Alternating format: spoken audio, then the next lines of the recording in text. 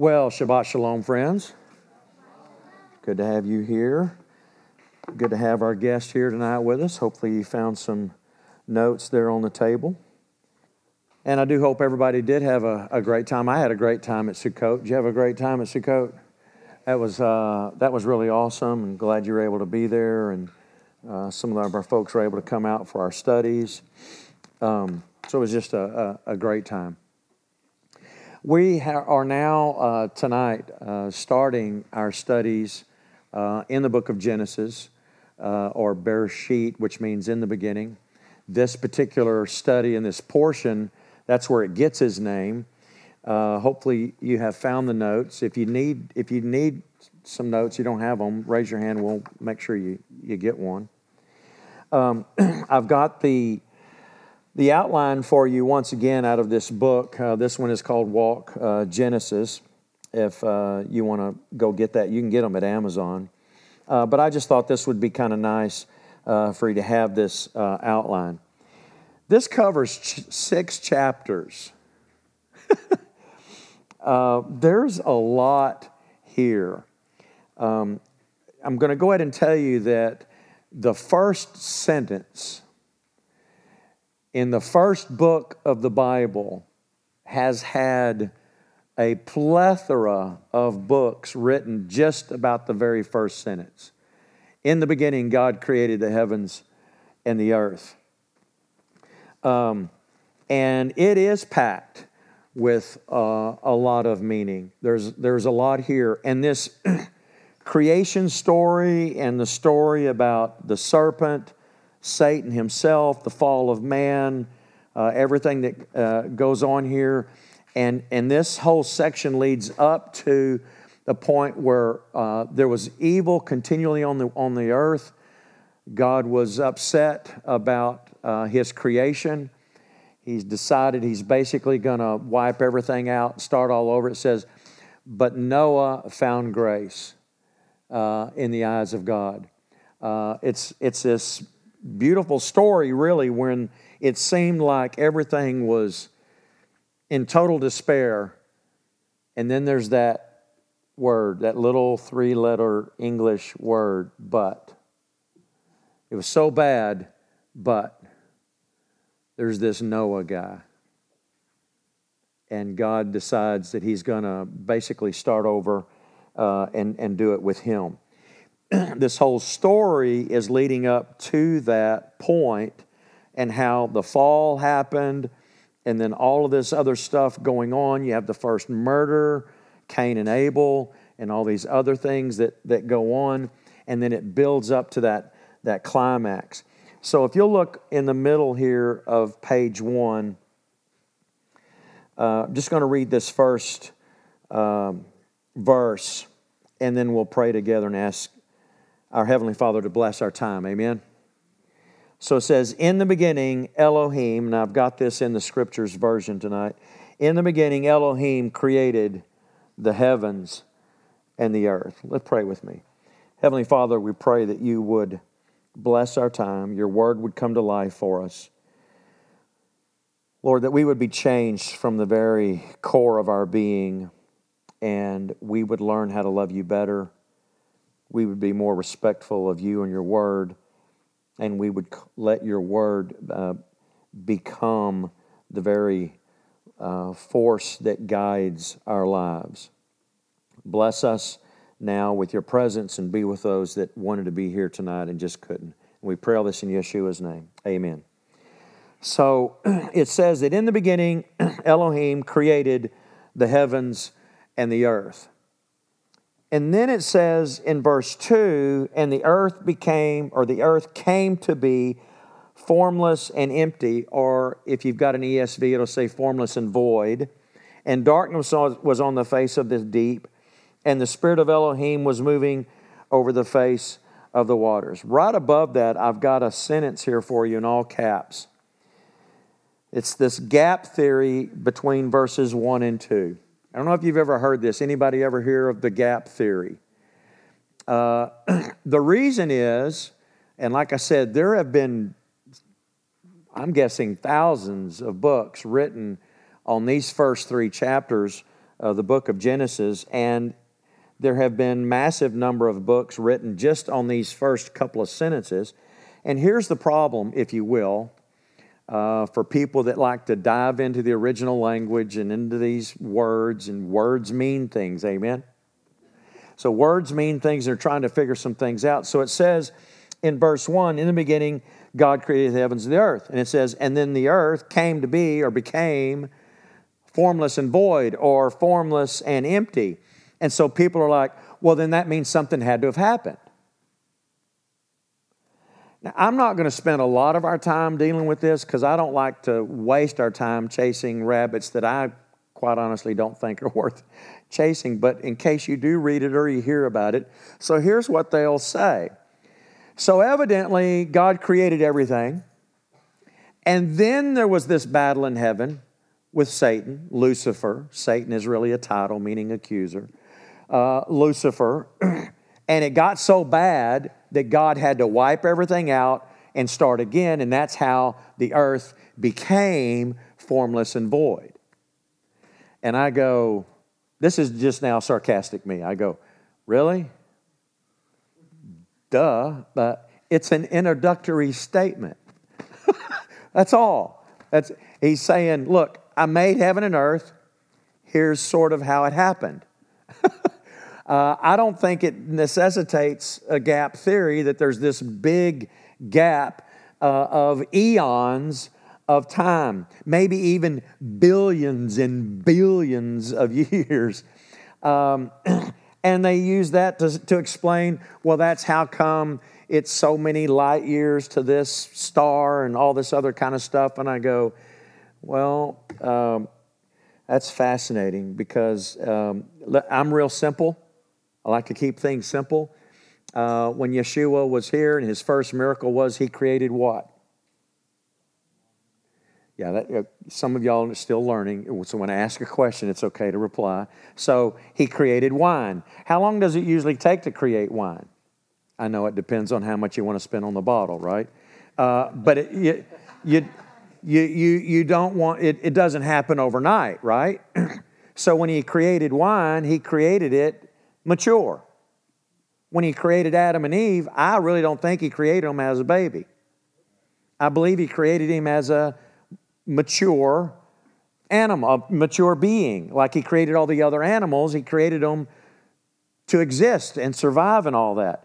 So I don't even have a problem with God being able to create something that to us might look like billions of years. I'm not going to get into the science behind all that because I think a lot of people are too smart to understand what they're looking at.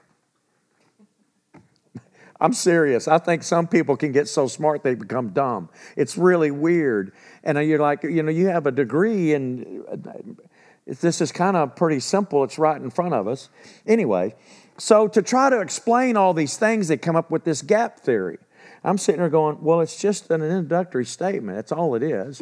He's saying, look, at the beginning, God created the heavens and the earth. Now, before we dive off into this any deeper, if we're going to read our Bible, we need to read it in what?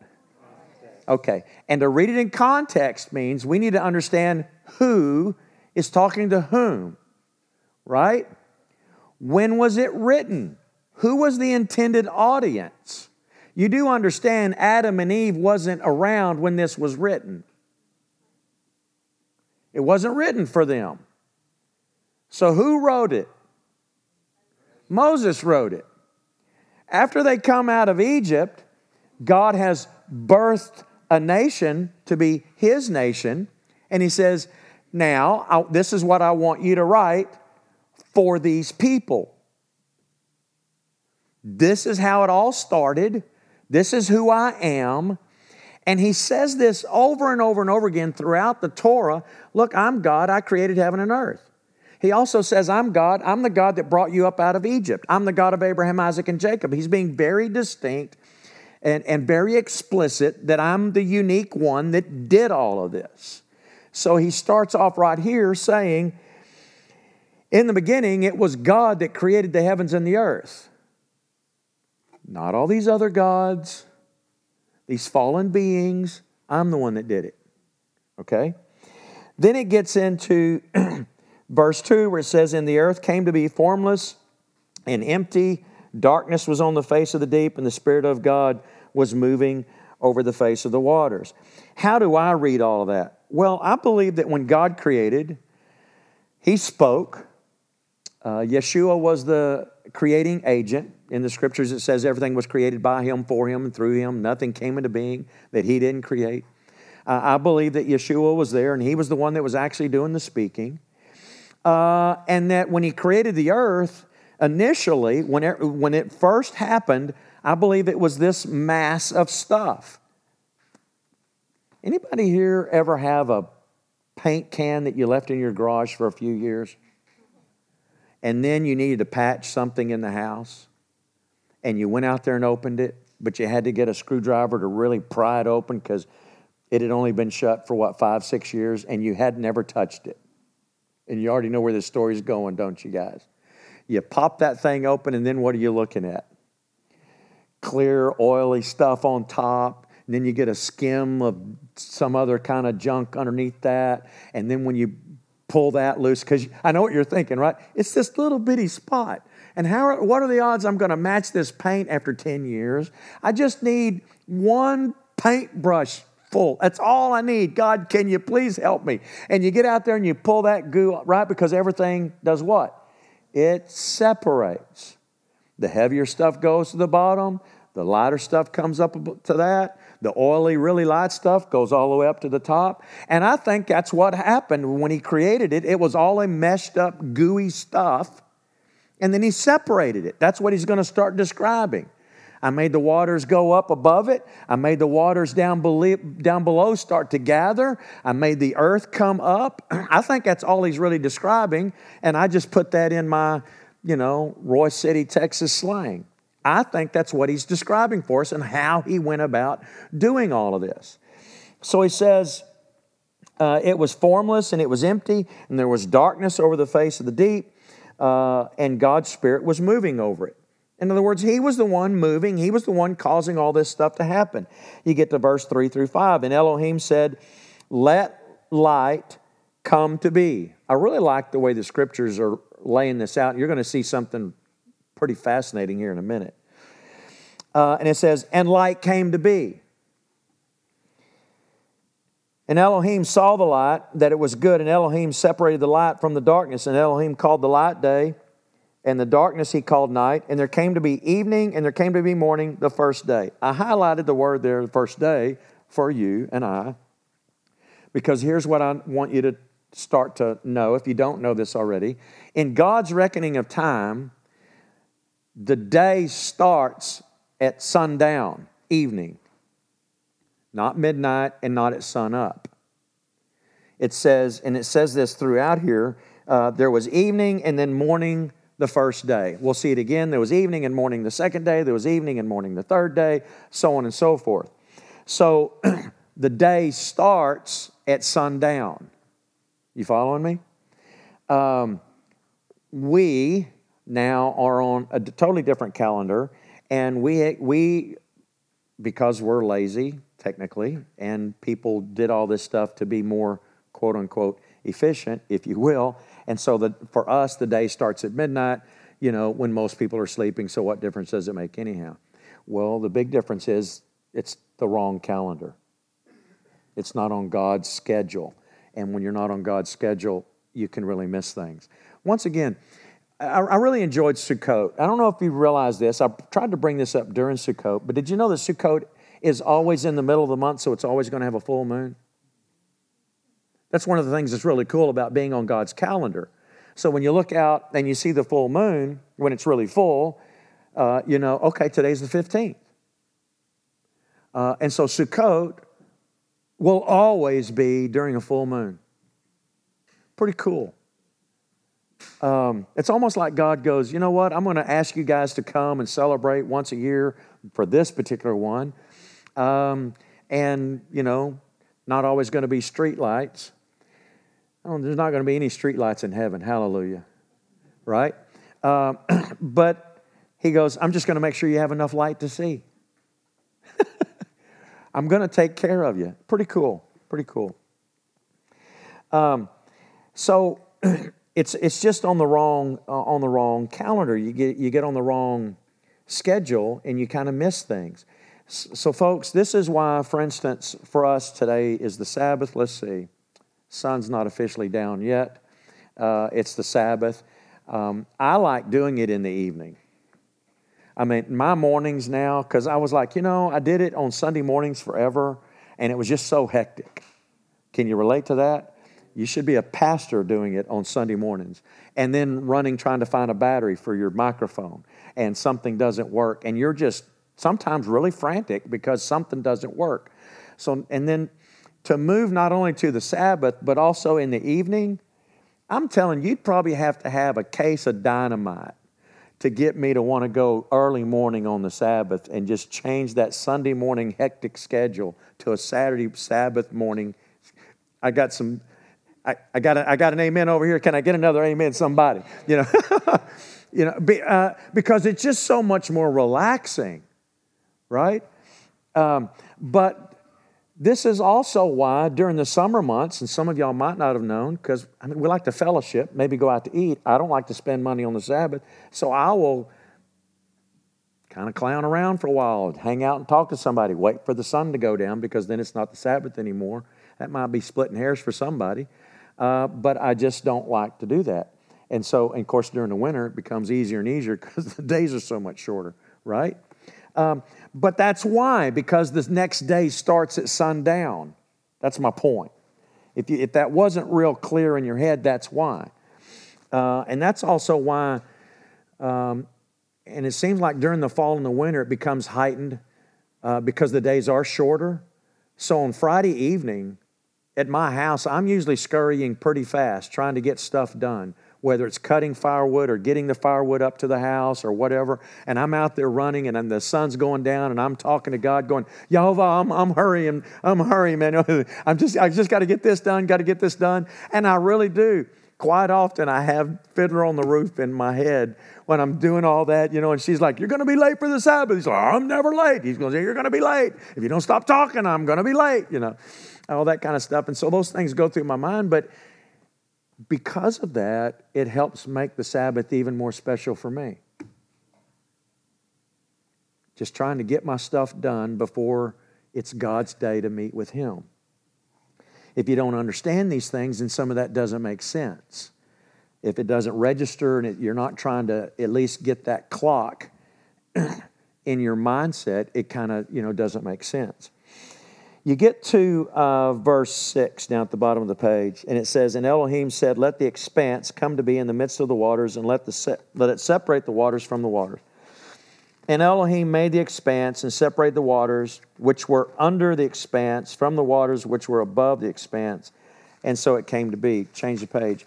Verse 8, and Elohim called the expanse the heavens, and there came to be evening, and there came to be morning the second day. I already just talked about that, how He was separating the waters. And you understand, because it talks about in the Scriptures about it, there was a mist. I don't believe until after the flood we experienced there was rain on the earth like we have today. I believe that there was this canopy, and God allowed, because it talks about the rain came down and the waters from beneath came up. And there was just this flood coming from all different directions. And then everything shifted. Go ahead and look with me at verse 9. It says, and Elohim said, let the waters under the heavens be gathered together into one place, and let the dry land appear. And so it came to be. And Elohim called the dry land earth, and the collection of the waters He called seas. And Elohim saw that it was good. And Elohim said, let the earth bring forth grass, the plant that yields its seed, and the fruit tree that yields fruit according to its kind, whose seed it is of itself on the earth. And so it came to be. Just follow along with me again. In verse 13 it says, and there came to be evening, and there came to be morning the third day. So I'm trying to put that in here so that you can start to see that. Now, if you go ahead and go to verse 14, this is where things start to get really interesting. And so Elohim said, let the lights come to be in the expanse of the heavens to separate day from night, and let them be for signs, appointed times, and for days and years. And let them be for lights in the expanse of the heavens to give light on the earth. And it came to be so. So here's what you also need to understand is that God put the stars, the sun and the moon, the lights in the heavens and everything there to put light on the earth and to be there for signs and seasons. And it literally is appointed days. Just like the feasts. And just like Sukkot is an appointed time to meet with God, it's always according to the moon. So it's always going to be at a full moon. Same way with Passover and unleavened bread. Passover is on the 14th. Unleavened bread starts on the 15th. Passover is the evening, right as the sun is setting. That's when you would eat the Passover meal on the Hebrew month of Nisan 14. Nisan 15 starts at sundown, and that would be a full moon. And Nisan 15 is always a Sabbath, not a weekly Sabbath.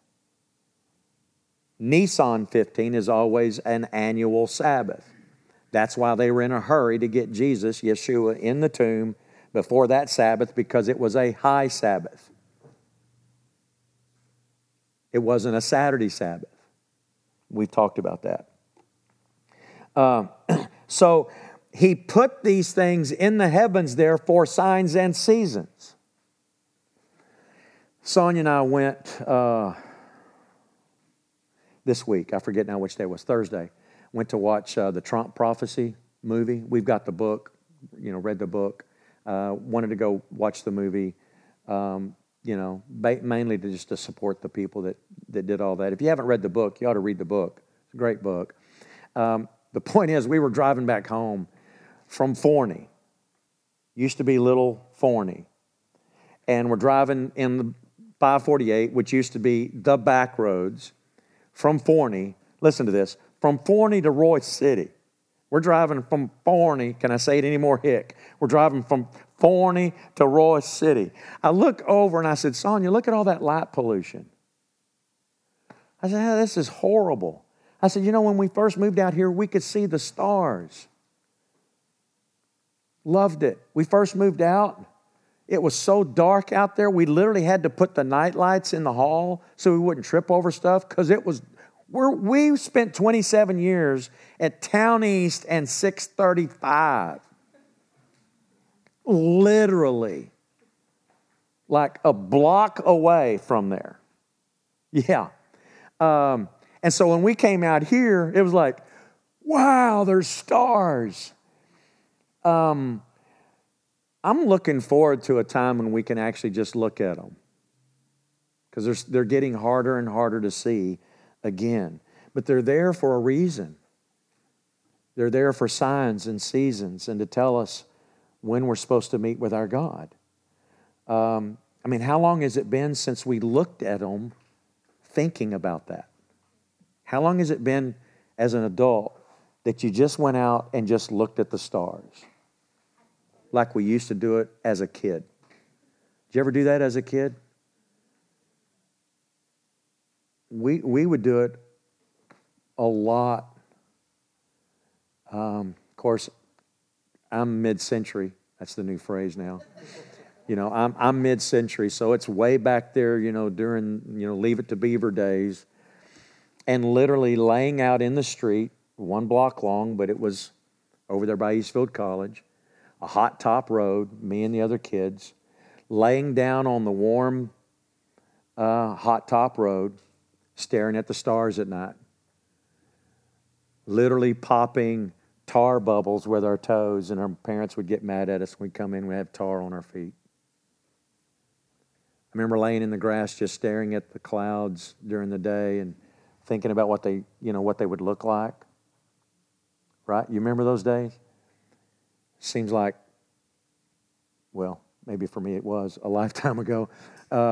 Such a long time ago, but how long has it been since we just looked at the stars and the moon and all that and realized God put that up there for me to know that He's here to meet with Him?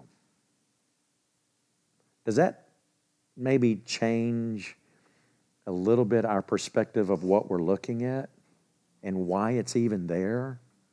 Instead of, oh yeah, it's the moon. Anybody like me, because you get too busy, you go, I hadn't thought about the moon in a long time, right?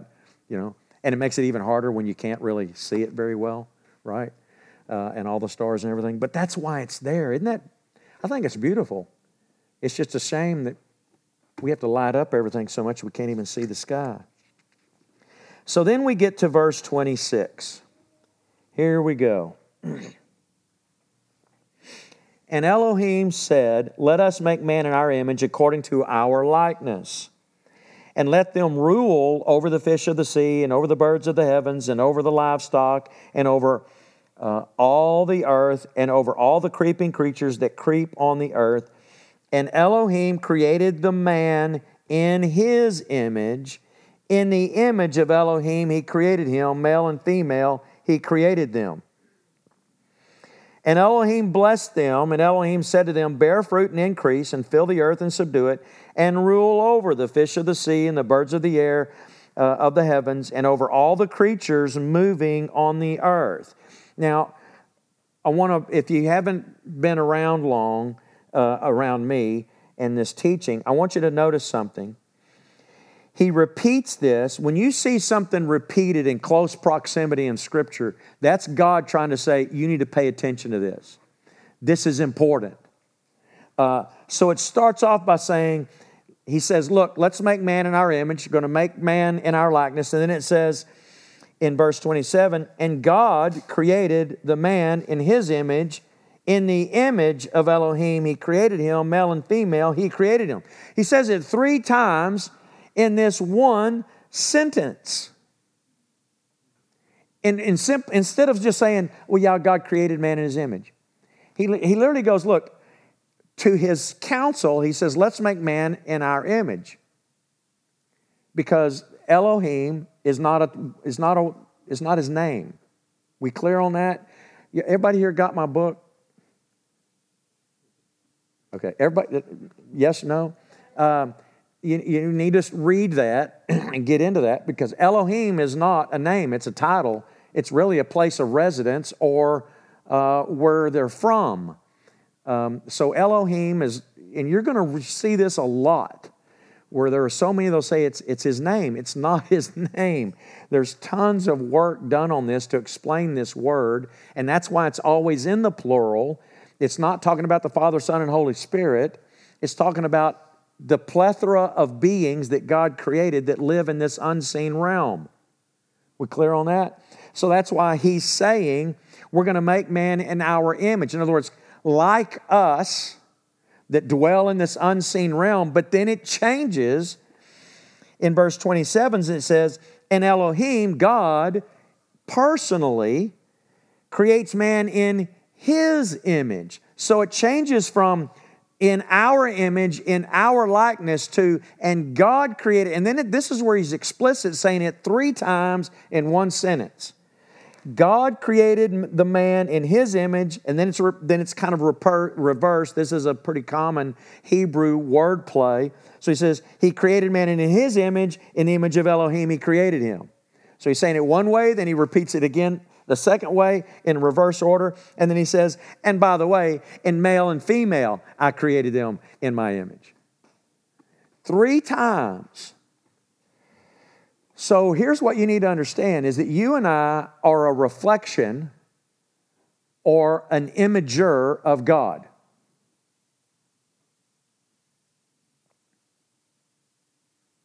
To be human is to be a reflection of God. I'm going to be very clear on this. To be human is to be a reflection of God. I don't care if you're a human 6 hours old or 600 years old. It's to be a reflection of the image of God. If to be human is based on our abilities, cognitive abilities, reasoning abilities, vocal abilities, which is what the abortionists all say, then that same logic can also be used for euthanasia later, which they're already advocating for those that are now no longer a viable human being. So if that is the case, then abortion is right.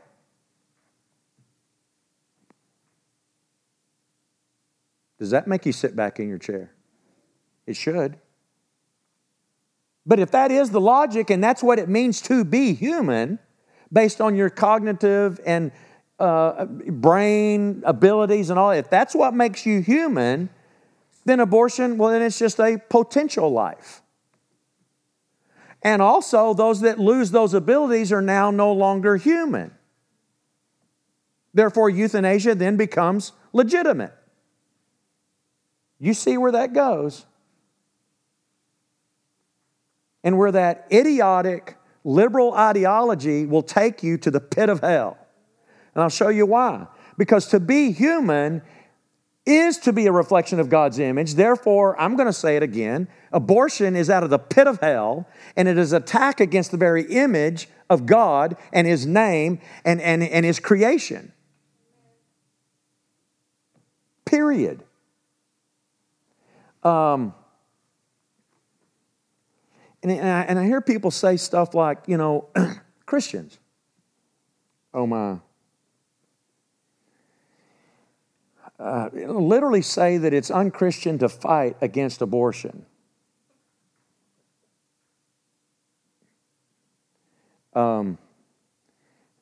It's amazing how you can lose your cognitive abilities when you start down that liberal path. It's like, really? Wow. Okay. But then I'll hear Christians say, I don't think I have the moral right, or I have the right to impose my moral absolutes on someone else, so I'm not going to fight against abortion. And I go, well, I'm going to tell you something. That's a flat-out lie. You just lied. Because you do it every single day. Every single day you drive down the highway, you're doing it.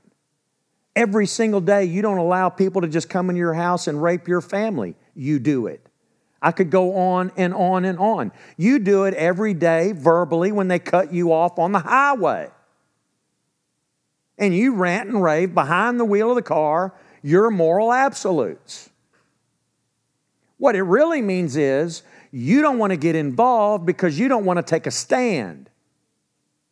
But if somebody were to break into your house and want to do horrible things to your wife and kids, I'll guarantee you would storm the gates of hell to keep that from happening. So don't tell me that you don't think you have the right to impose your morals on somebody else. We do it every day when we say, you can't go out and kill people, or there are repercussions from it. So you need to understand that to be human means you're a reflection of God's image. Every human being walking on this earth has an imprint in them of the very divine nature of God. That's why Paul says we're not battling against flesh and blood. These other human beings are not our enemy. Our enemy is the one that's lying about what God said in His Word and then trying to get us to twist what He said. He's a liar from the very beginning, the father of lies. I'm not listening to him. I need to get at least one amen out of that.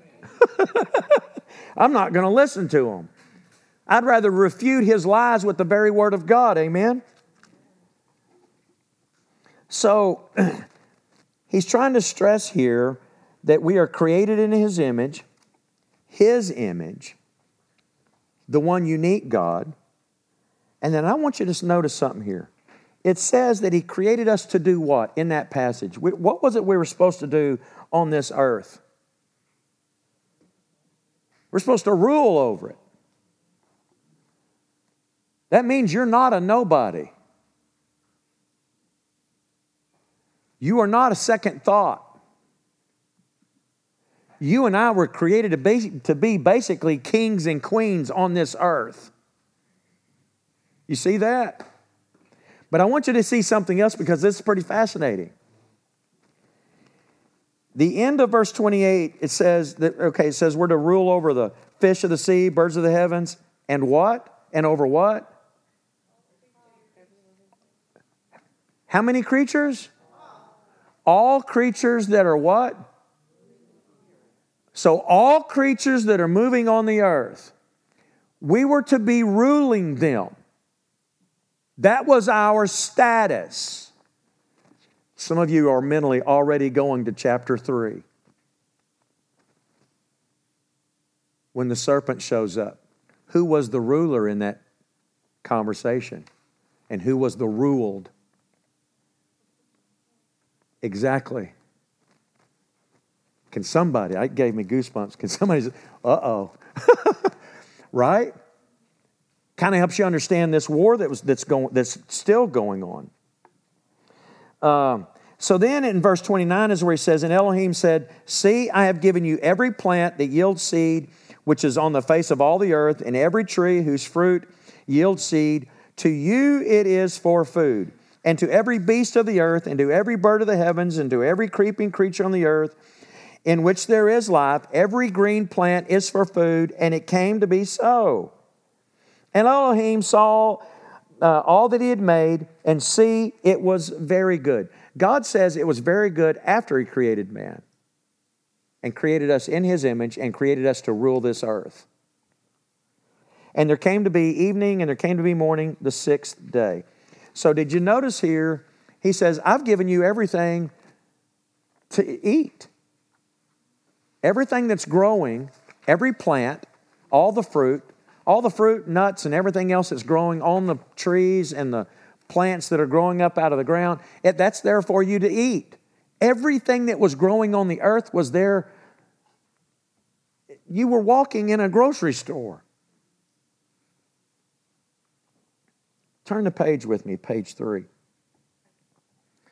It says, thus the heavens and the earth were completed, and all their array. Can you imagine how beautiful that had to have been?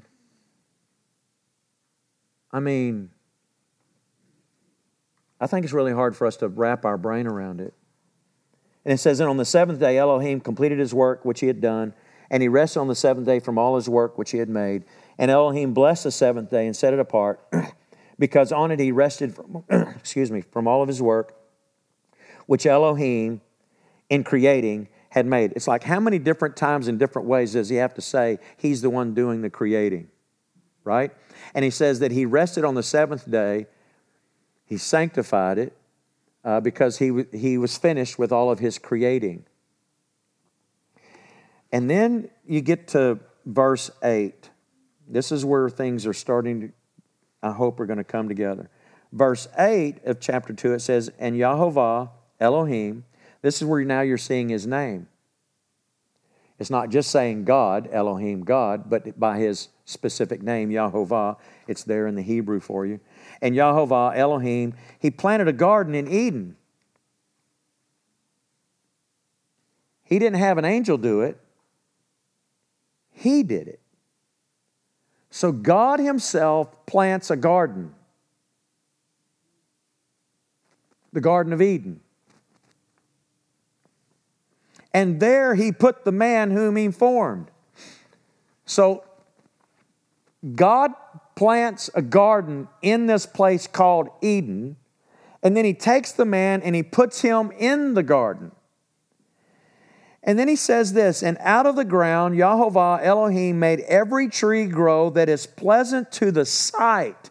So God said, he plants this garden, he goes, and he's going to plant it and cause these trees and these things to grow that are pleasant to the sight.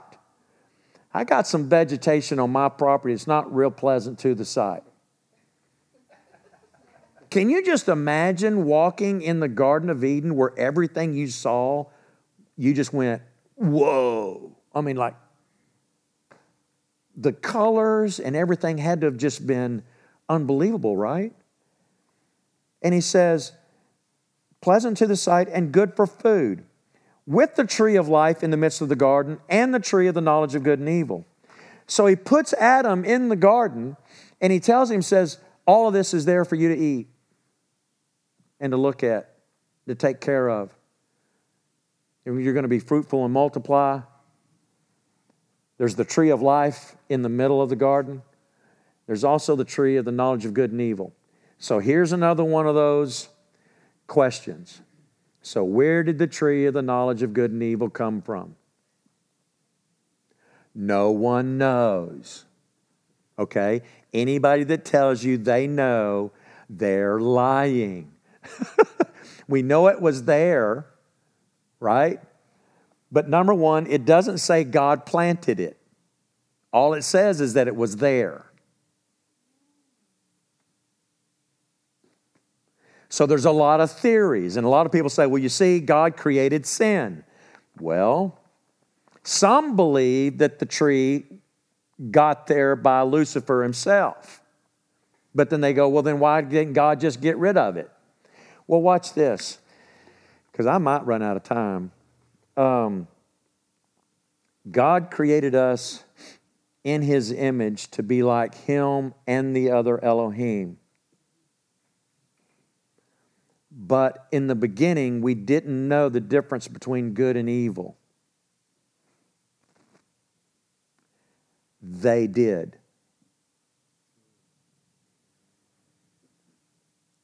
But He wants us to live forever with Him, being like Him, but we also need to be pure. So we'll get to that. I'm going to try to elaborate on that a little bit more as we move along. But we need to move ahead. I'm going to run out of time because there's a lot here. So in verse 15 it says, "And Elohim, Yahovah Elohim took the man, put him in the Garden of Eden to work it and to guard it. And Yahovah Elohim commanded the man, saying, Eat of every tree in the garden, but do not eat of the tree of the knowledge of good and evil, for in the day that you eat of it, you shall surely die. And Yahovah Elohim said, It is not good for man to be alone. I'm going to make a helper for him as his counterpart." So I want you to notice here that when this command was given, Eve hadn't been created yet. So he tells Adam, every tree of the garden, except for the tree of the knowledge of good and evil, it's there for you to eat. But if you eat of it, you're going to die. Right? And then this is where he says, and Yahovah Elohim said, it's not good for man to be alone. I'm going to make a helper for him as his counterpart. Some of y'all, a lot of you here have heard me talk about this, but if you've got ESV or New American Standard, it'll say that he wanted to make a helper suited for him. Anybody here have ESV or a New American Standard that says something like that? It says, but God wanted to make a helper suited for him. Ladies, you need to write this down. That term there, well, guys, but ladies especially, guys, you need to remember this. That term there, a helper as his counterpart, this is a military term. And I like the way the Scriptures has it because it says as his counterpart. It's two words, Ezer, E-Z-E-R. That's the helper, Ezer, E-Z-E-R. He's going to make him an Ezer. And then it's the term that says his counterpart, or the ESV or New American Standard might say this helper that is suited to him is this Hebrew word pronounced kenegdo, K-N-E-G-D-O, K-N-E-G-D-O. So it's Ezer kenegdo. This kenegdo is this military term that literally means that she was to be there for him and against him at the same time. Eve's place in this was to be this powerful princess warrior to also help and make sure that Adam was going the direction that God said. If he was getting out of line or if danger was coming, she was there to warn him. At the same time, Adam's place was to make sure that Eve understood what God said. So you don't have one or the other just running and leading and running amok. You following that? So ladies, you were never, ever, ever meant to be a doormat or just this Susie housemaker or just do what he says. You cook the food, whatever, I'll go earn the money. Wrong. You see how far the fall got us from understanding who we are? Ladies, you were supposed to be like a princess warrior, a queen on earth helping the king rule the earth. Can I get an amen from some woman in here? Come on, girls. I think that's pretty cool and powerful, don't you? This is why I've been, even when I was a youth minister and a pastor early on, and I would see guys, and I'm like, guys, if you're not listening to your wife, you're an idiot. Ladies, if you're not there trying to help your husband, you're an idiot. The world is trying to literally crucify him every day, and he needs to come home and find out that his wife is his best cheerleader in the world because he's putting a fake smile on his face, going out there to get beat up again. The guys aren't going to tell you that's what's going through their head because we want to conquer our emotions. I'm just telling you. It's powerful. This is why you see guys that go through a midlife crisis. And the list goes on. And the pressure is incredible. But they're not going to tell you that because they're trying to be the leader of the household. They're trying to, win the war, and protect everybody and be everything when we can't, because that's not the way God created us. Ladies, that's why you have this incredible knack for being multi-talented. You can do multifunctional all at the same time. You can go to a party. You know who's talking to who. You know which kid goes with which parent. You know what they were wearing. 15 years later, we don't remember the party. We're like, what party are you talking about? She had on the blue dress and I'm like, I don't even know who you're talking about. It's your cousin. I still don't know who you're talking about. We guys can be like that. And you're like, how do you remember that? Remember we went and you had such and such for dinner and I'm like, sweetheart, I don't even remember being there. Are you kidding me? You ladies can do that. Why? God's got that in your DNA. You were supposed to be this Ezer Kenegdo. But then sin came along, folks, and that's why Satan went after her. She was like the doorkeeper. She was the one that was supposed to be wise and help make sure Adam was going in the right direction, but she hadn't received it. She had heard it. And so Lucifer goes, now, did God say you can't eat from any tree in the garden? Actually, he said just the opposite. He said, you can eat from any tree in the garden except this one. So Lucifer, I'm getting way ahead of myself. Let's go back to verse 22 because I want you to see something here. This becomes real important. You see, when we read the Bible, we have a tendency to really sanitize this thing. We really sanitize it. And it's, because if it gets too unsanitized, it's just too uncomfortable. Watch this. It says in verse 22, this is when He takes the rib and says, in the rib which Yehovah Elohim had taken out of the man, and He made into a woman, and He brought her to the man. You just imagine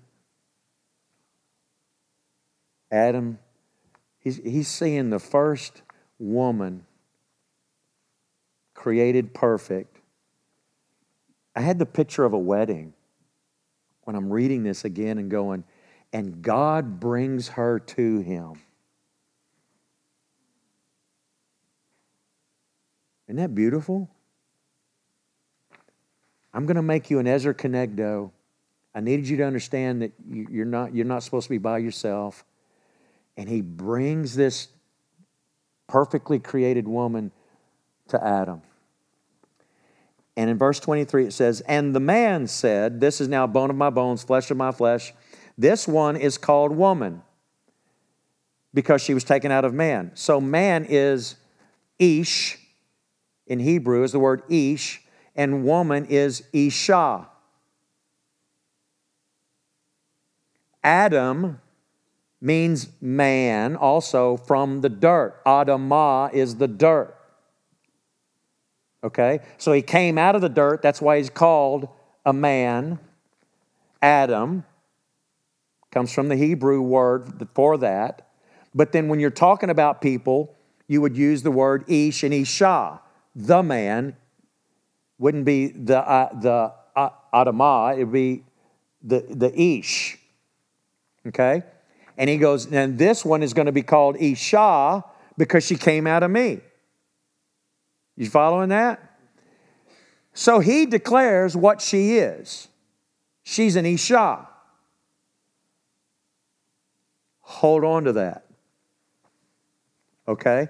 Because it's going to become important. Now then we're going to get to chapter 3. So in chapter 3 it says, and the serpent was more crafty than any beast of the field which Yahovah Elohim had made. And he said to the woman, is it true that Elohim has said, do not eat of every tree in the garden? I want you to notice something here. I've got this here in the scriptures and in the ESV because I want you to see something that's fascinating. If you read this in the ESV, it says, now the serpent was more crafty than any other beast of the field that the Lord God had made. And he said to the woman, did God actually say, you shall not eat of any tree in the garden? There's a difference in the ESV and the scriptures, and it is important. In the ESV, it says, now the serpent was more crafty than any other beast of the field. I want you to circle that word other in your notes. You just circle it. Reason why I want you to circle it is because in the Hebrew, that word other is not there.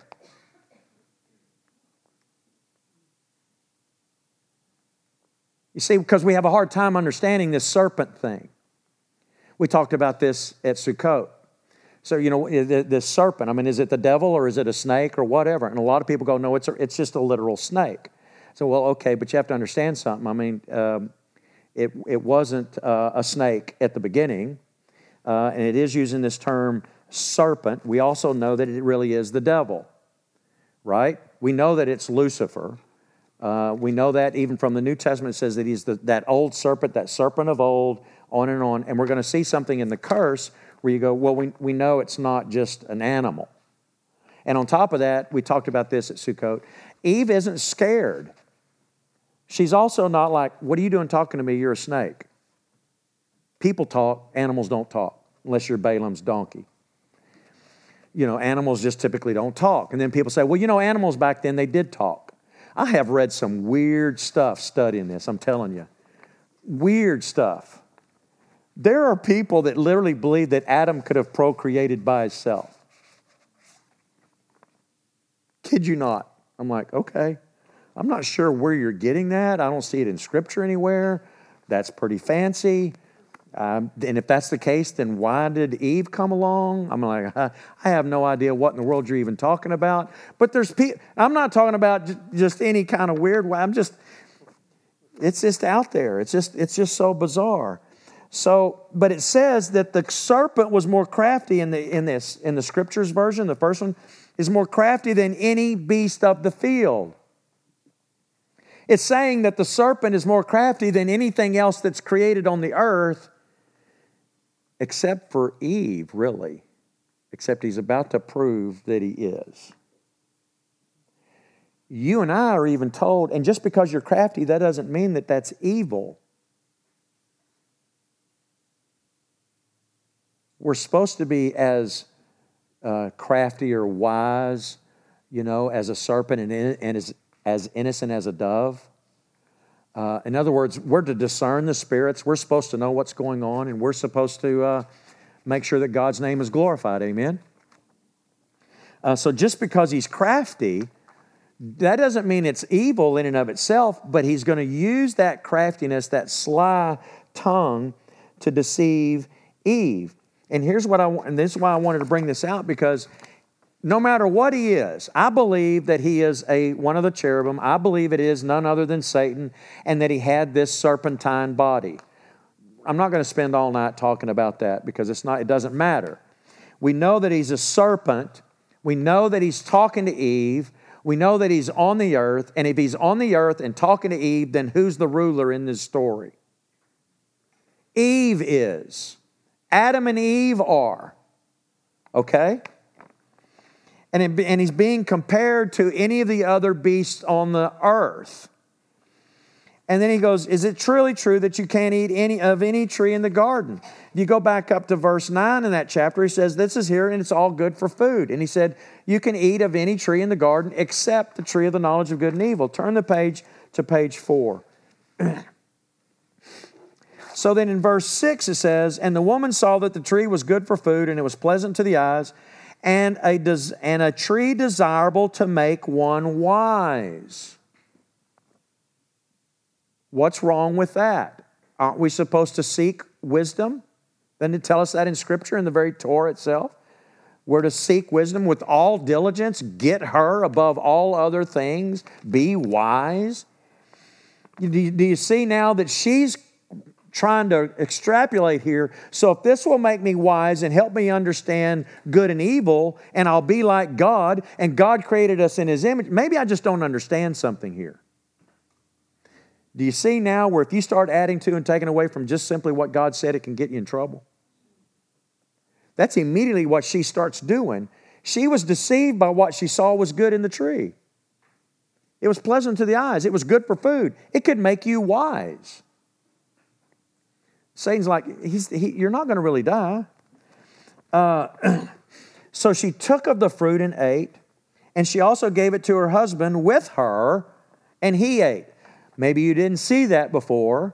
This is where I've said before, Adam was right there with her watching. Why would he be watching? Well, you know what? Maybe I did get it wrong. She's my Ezra. Let me see what happens. Do you really think that they were perfect? I mean, he watched her do it. What a knucklehead. Everybody wants to say, Eve started all this. You women, and that's why we don't like y'all, you see, because if it wasn't for y'all, there wouldn't be sin in the world. The dumber one in this whole thing is Adam. He's standing there watching. He had God bring her to him. You talk about a 10, she had to have been about a 20, right? On the 1 to 10 scale. I mean, she's the first created woman ever created by God Himself. Right? And he's going to sit there and go, I don't know, she's over there talking to this serpent. Let's see how this works out. And then the serpent's telling him, God knows you're not going to really die. Is that what He really said? Adam doesn't pipe in and go, no, that is what he said. He watches her. She's saying this stuff. Then she goes and gets the food. He should have said, put that down.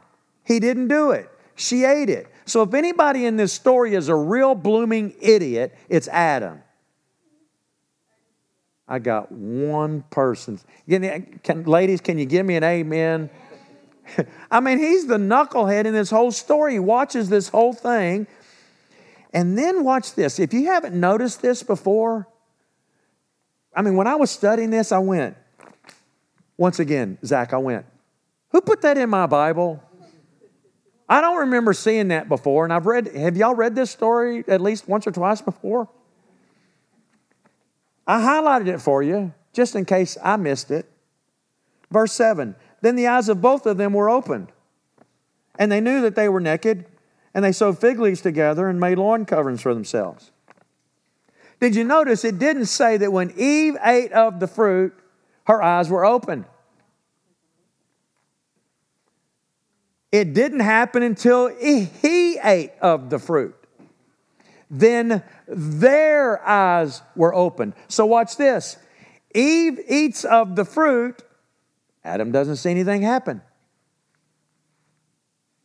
She goes, hey, it's pretty good stuff.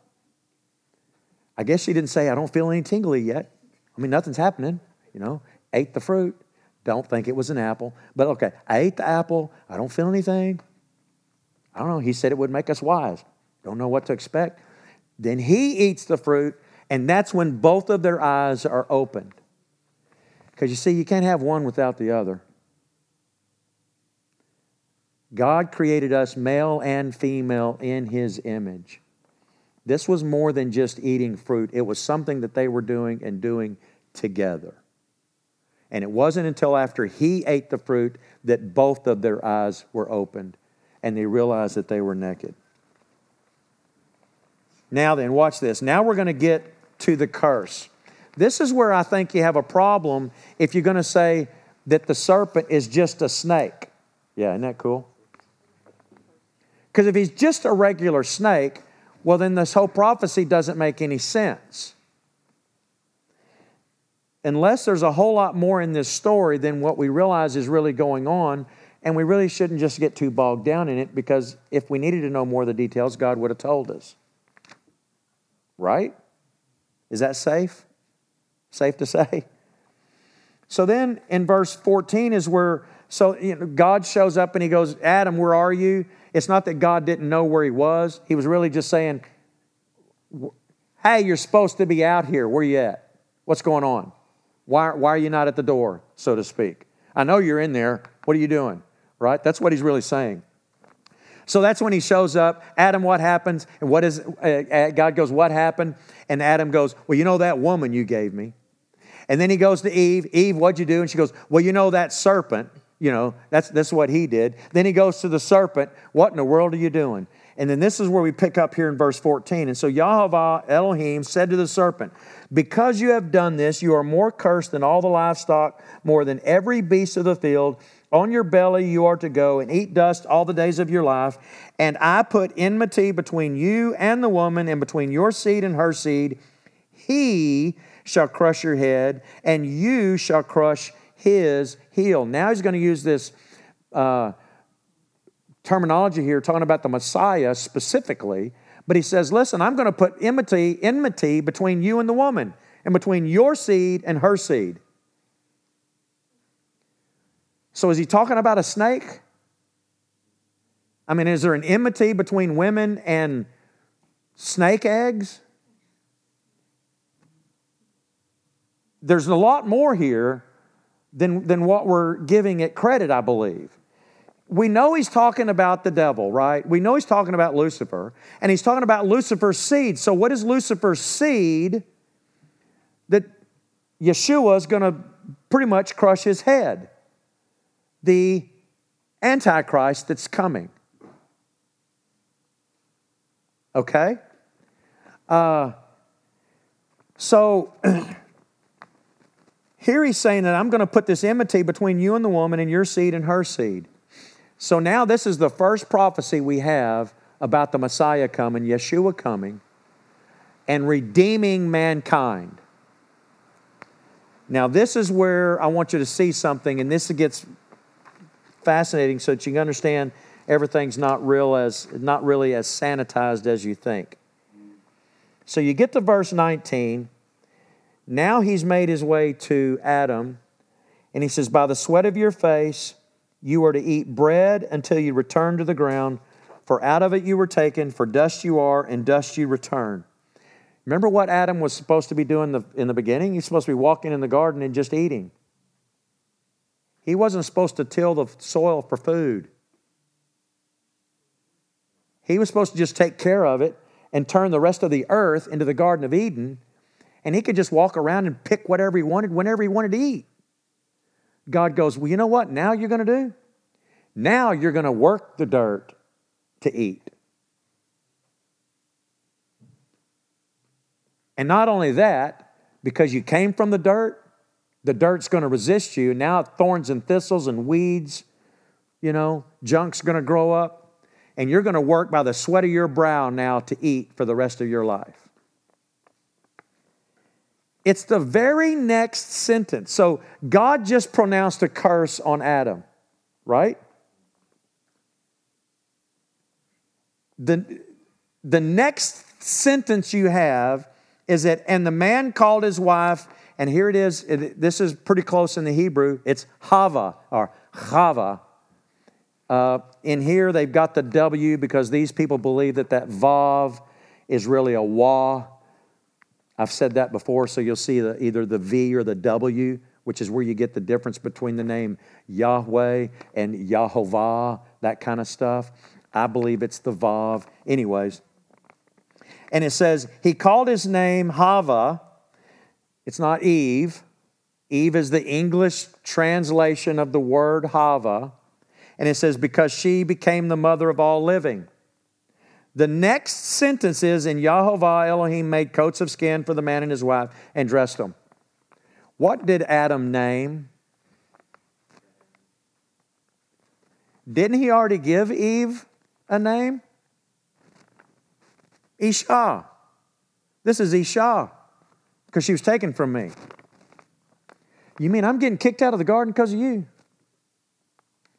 Your name's now Hava. Did you know that in the Arabic and one other Semitic language, that there's a word that sounds a lot like Hava that means snake?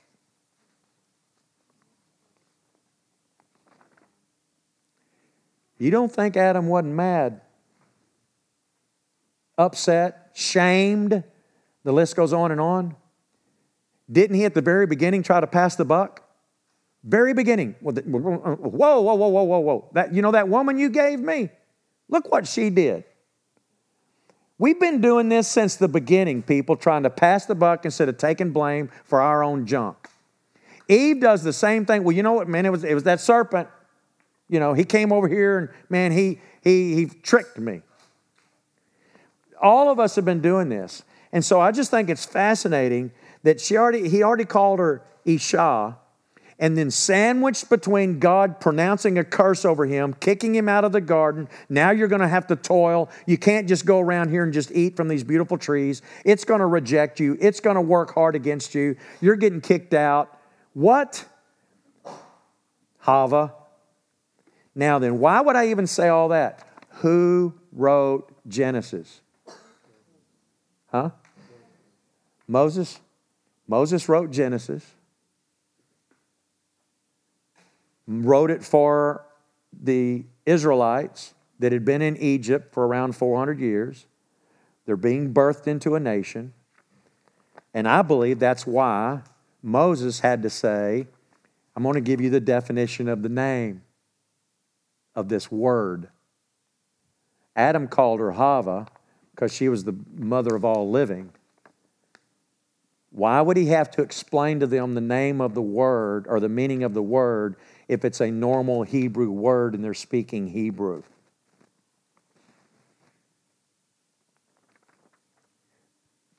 Look, even among Jewish writings, they say that once this happened, Adam left and was gone for maybe 150 years. And that this is the other reason why she was so excited when they give birth to Abel. And she goes, with God's help, I've gotten another man. And why would she say that? Because her attention, all those feelings she was supposed to have towards her husband, to care, nurture, watch over, and all of that, is now going to get shifted to the son that she's going to raise, because everything is now messed up. And it says, you're going to desire your husband, but he's going to resist you. The desiring isn't sexual. The desiring is to do what you were created to do. But he's going to resist you. You see where all this is coming from? So literally, when you chase this stuff down, you find out that the source all these beings came from now resists them. Adam came from the dirt. Now the dirt resists him. Eve came from Adam. Now Adam resists her. The serpent came from God. Now God is resisting her. Or him, I mean. You see that? It's absolutely fascinating. And then Lucifer says, he knows that when you do this, you're going to be like God. That was part of the statement that Lucifer said to Eve. Did you know that what he said was the truth? It was the truth. In verse 22 of chapter 3, look what Yahovah says. And Yahovah Elohim said, see, the man has become like one of us to know good and evil. That's exactly what Lucifer said. What he lied about was the fact that they would die. And then he says, now, lest he put out his hand and take also of the tree of life and eat and live forever. So when God kicked Adam out of the garden, it was grace and mercy. He didn't want us to live in eternity in a fallen state. So he put these two cherub angels that are nothing like what you've seen in the cartoons. These are like the big Navy SEAL angels. They're wielding these flaming swords in every single direction, day and night, 24/7, I believe, until the flood. 1,600 years later. Keeping mankind from getting back into the garden. He says, lest he eat of the tree of life and live forever. You see, God didn't want us to live forever in a fallen state. God wanted us to live forever in a glorified state. You seeing that? But watch this. He wanted to create us in their image and in His image. How is all that going to happen when we could have a propensity to sin? I believe that God created everything, including a 7,000 year plan from a 7-day plan of creation. He's told us the end of the matter from the very beginning. He knew all this would happen. None of this caught him by surprise. That's why the tree was in there and he didn't get rid of it. How did it get there? I don't know. My guess is that Lucifer put it there. That's my guess. But God, knowing that all this would happen and He had redemption in His mind from the very beginning, literally wanted us to be able to, like them, know good and evil, but then not do the evil. So now, because we do know good and evil, in that sense, we are like the Elohim, right? Isn't that what God said? I'm not dreaming this up. This is not any kind of weird hermeneutics. It's just what it says right here in the English. God said that we have become like them, knowing the difference between good and evil. So let's kick him out of the garden so that he doesn't live forever by eating of the tree of life. But on the other side, in heaven, if you will, the new earth, the new heaven, we're going to be given the right to do what? Eat of the tree of life. After we've been redeemed and regenerated.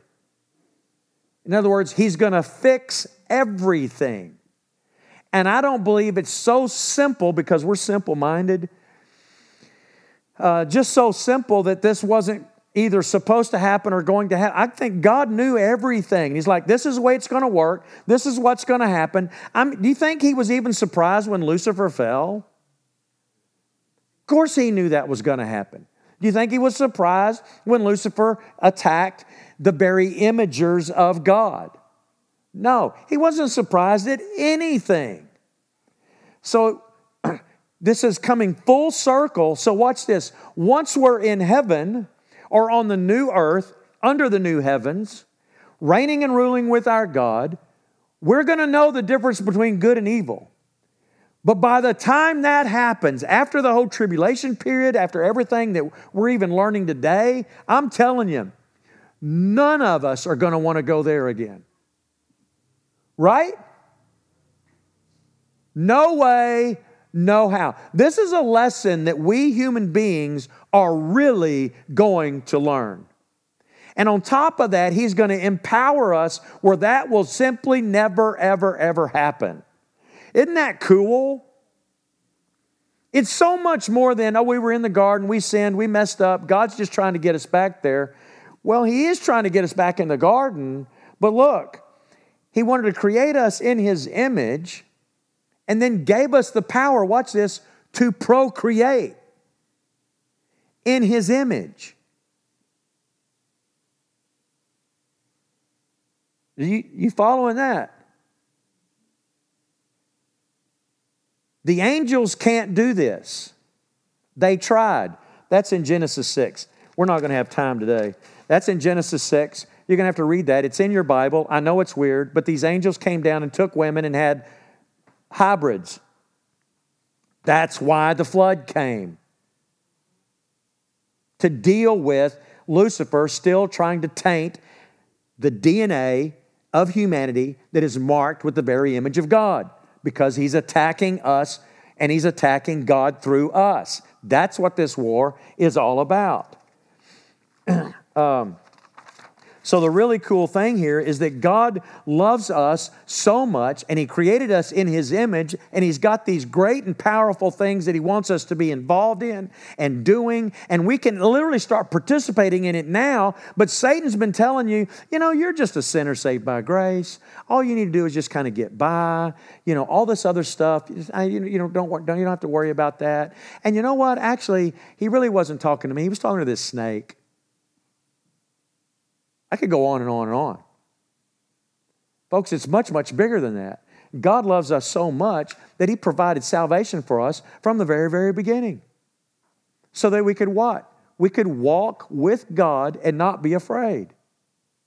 And even know the difference between good and evil and yet not do the evil. Isn't that cool? I think it's powerful. God loves you so much. Yeshua came to fix everything. But you need to understand, it's not like God didn't know it was going to get broke. I'm not preaching and teaching that God created evil. I do believe that God takes evil and good and causes it to work together for his plan. Because he knows what's in people and angels. And nothing catches him by surprise. This story is so powerful. It is so packed. Like I said, there's been thousands of books written just on the first sentence. Yet we try to read things into that simply aren't there, and we read over it, and we don't even realize, and you've been told, I don't know, we've been told forever, women are the weaker vessel and blah, blah, blah, and you just need to sit down and be quiet. Don't talk anybody ever be told, that women shouldn't talk in the church? Heard that? It's there. Once again, it's Paul. And people distort what he says. And because they don't understand what he's talking about. And he even says, well, this is because of the angels. We don't want to go there again. The watchers. What happened back there? We don't want to go there again. I've got one more thing, and then I want to close. I got one. It's on the back page, because if you don't see this, I copied this chart because I wanted you to see something that's absolutely fascinating. Here you've got the genealogy, if you will, from Adam to Noah, or Noach is how it really is said, and the third one up from the bottom is Methuselah, but this is the correct way to really say that. But I'm going to say Methuselah. And here's what I want you to see. So Methuselah was born, and don't you just love it that some people are just list people? I am not. And they're like, well, I wonder exactly, if you calculate all this out, who would have been born on what year and all this? I'm like, no, somebody else do that. No, I'm not doing that, because Sonia loves that kind of stuff. She should have been an accountant. I'm like, no, I'm going to blow a gasket over that kind of stuff. It'll bog me down. So somebody did this, and they've calculated out that Methuselah was born around the year 687. Okay? Go up to Adam. What year did Adam die? 930. So was Methuselah alive at the same time as Adam? Yes. Look at what year Methuselah died. 1656. What year was Noah born? 1056. So during Methuselah's life, he knew and would have seen Adam, and knew and would have seen Noah. From start to finish. Methuselah would have seen both ends, would have seen his great-great-grandson building the ark, and Methuselah dies the year of the flood. And he would have known Adam. And he could have heard firsthand stories from Adam of being in the garden. And could have watched the evil of his day and watch his great-grandson build the ark.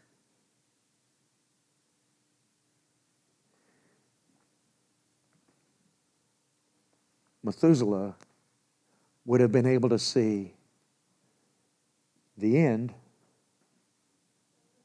from the beginning.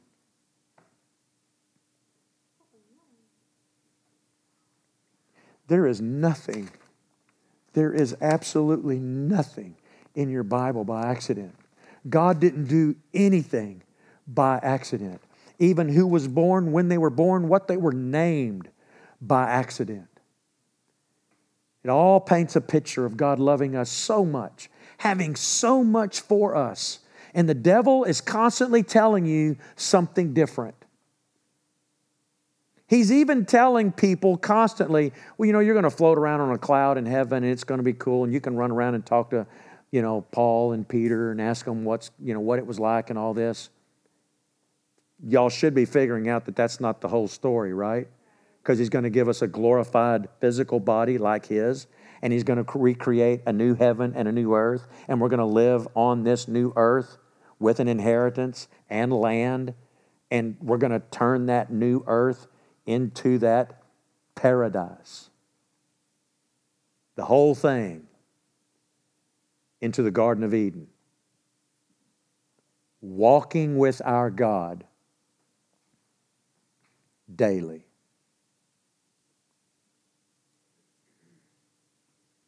That kind of changes things up a little bit, doesn't it? Because Hollywood says, you're going to be a ghost. You can kind of go through the walls and scare people and all this other dumb stuff. You're like, you don't have a clue what you're talking about, do you? You see, Satan is the father of lies, and he doesn't want you to understand who you are, who you belong to, what your name really is, and what God has in store for you. Because as soon as you figure that out, you become extremely dangerous. As soon as you figure out what God has called you to be, what He has put within you, what our calling is on this earth, and who Lucifer truly is, then you become, in the kingdom, extremely dangerous. You remember when the apostle, the 7 sons of Sceva story in the gospel accounts, and they go and try to cast these demons out of one man who is, filled with legion, for we are many, and Hollywood can't come up with a different name, so they use it in all their scary movies. You remember that story? What you might not remember is what those demons said to those 7 sons of Sceva. Yeshua, we know. Paul, we've heard about. Who are you? And this one guy, demon-possessed, ends up beating up 7 guys. A few of them run off naked because he literally pulls the clothes off of them. Yeshua we know, and there's a rumbling in hell about Paul. We don't know you. Get prepared. And the fight was on. Folks, when you start to realize who you really are in God's kingdom, then there will be a rumble in hell about who you are. And I think there's a rumbling going on right now about people like us, because people don't know how to deal with us when we say, look, all of the Torah still applies to our life, and all these lies about Jesus changing it is a lie out of the pit of hell. But we're not legalistic.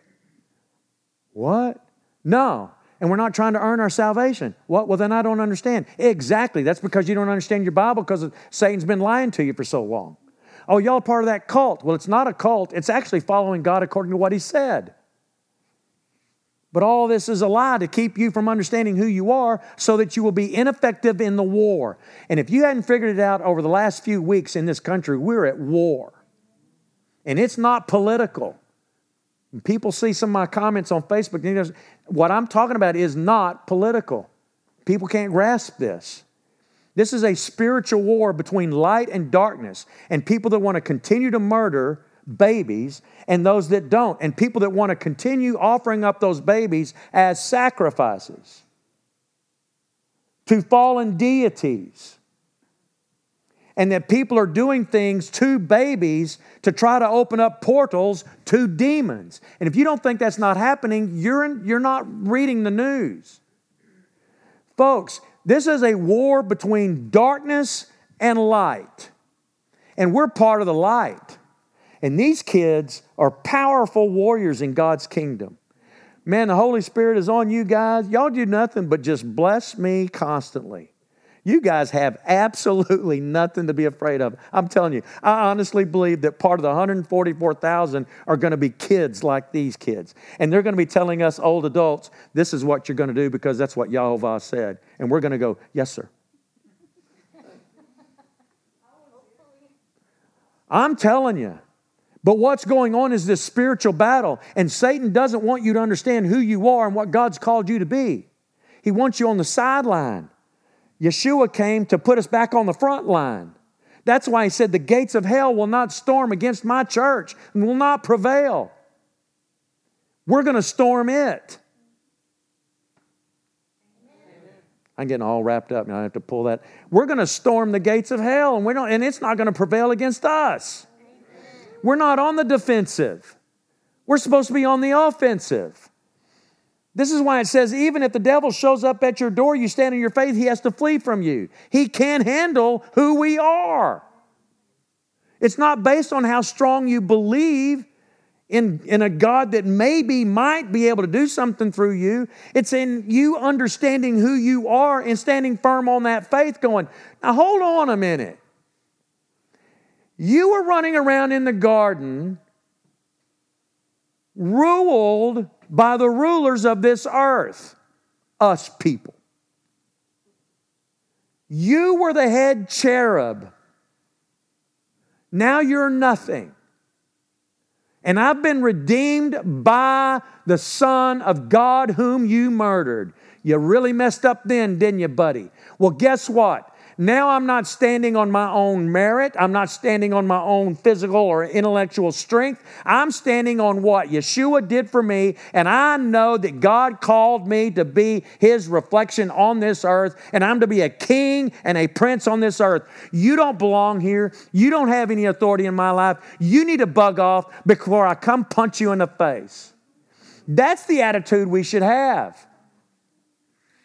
I'm serious. Instead of running around like beat up sheep.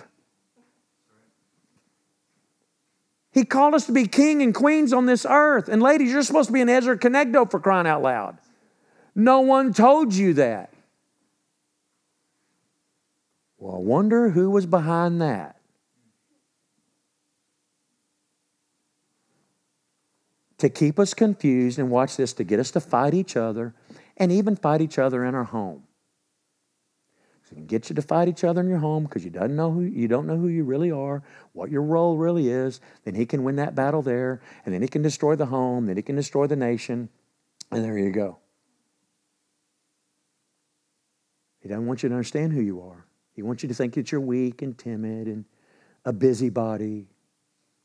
He wants your husband to think you're a busybody.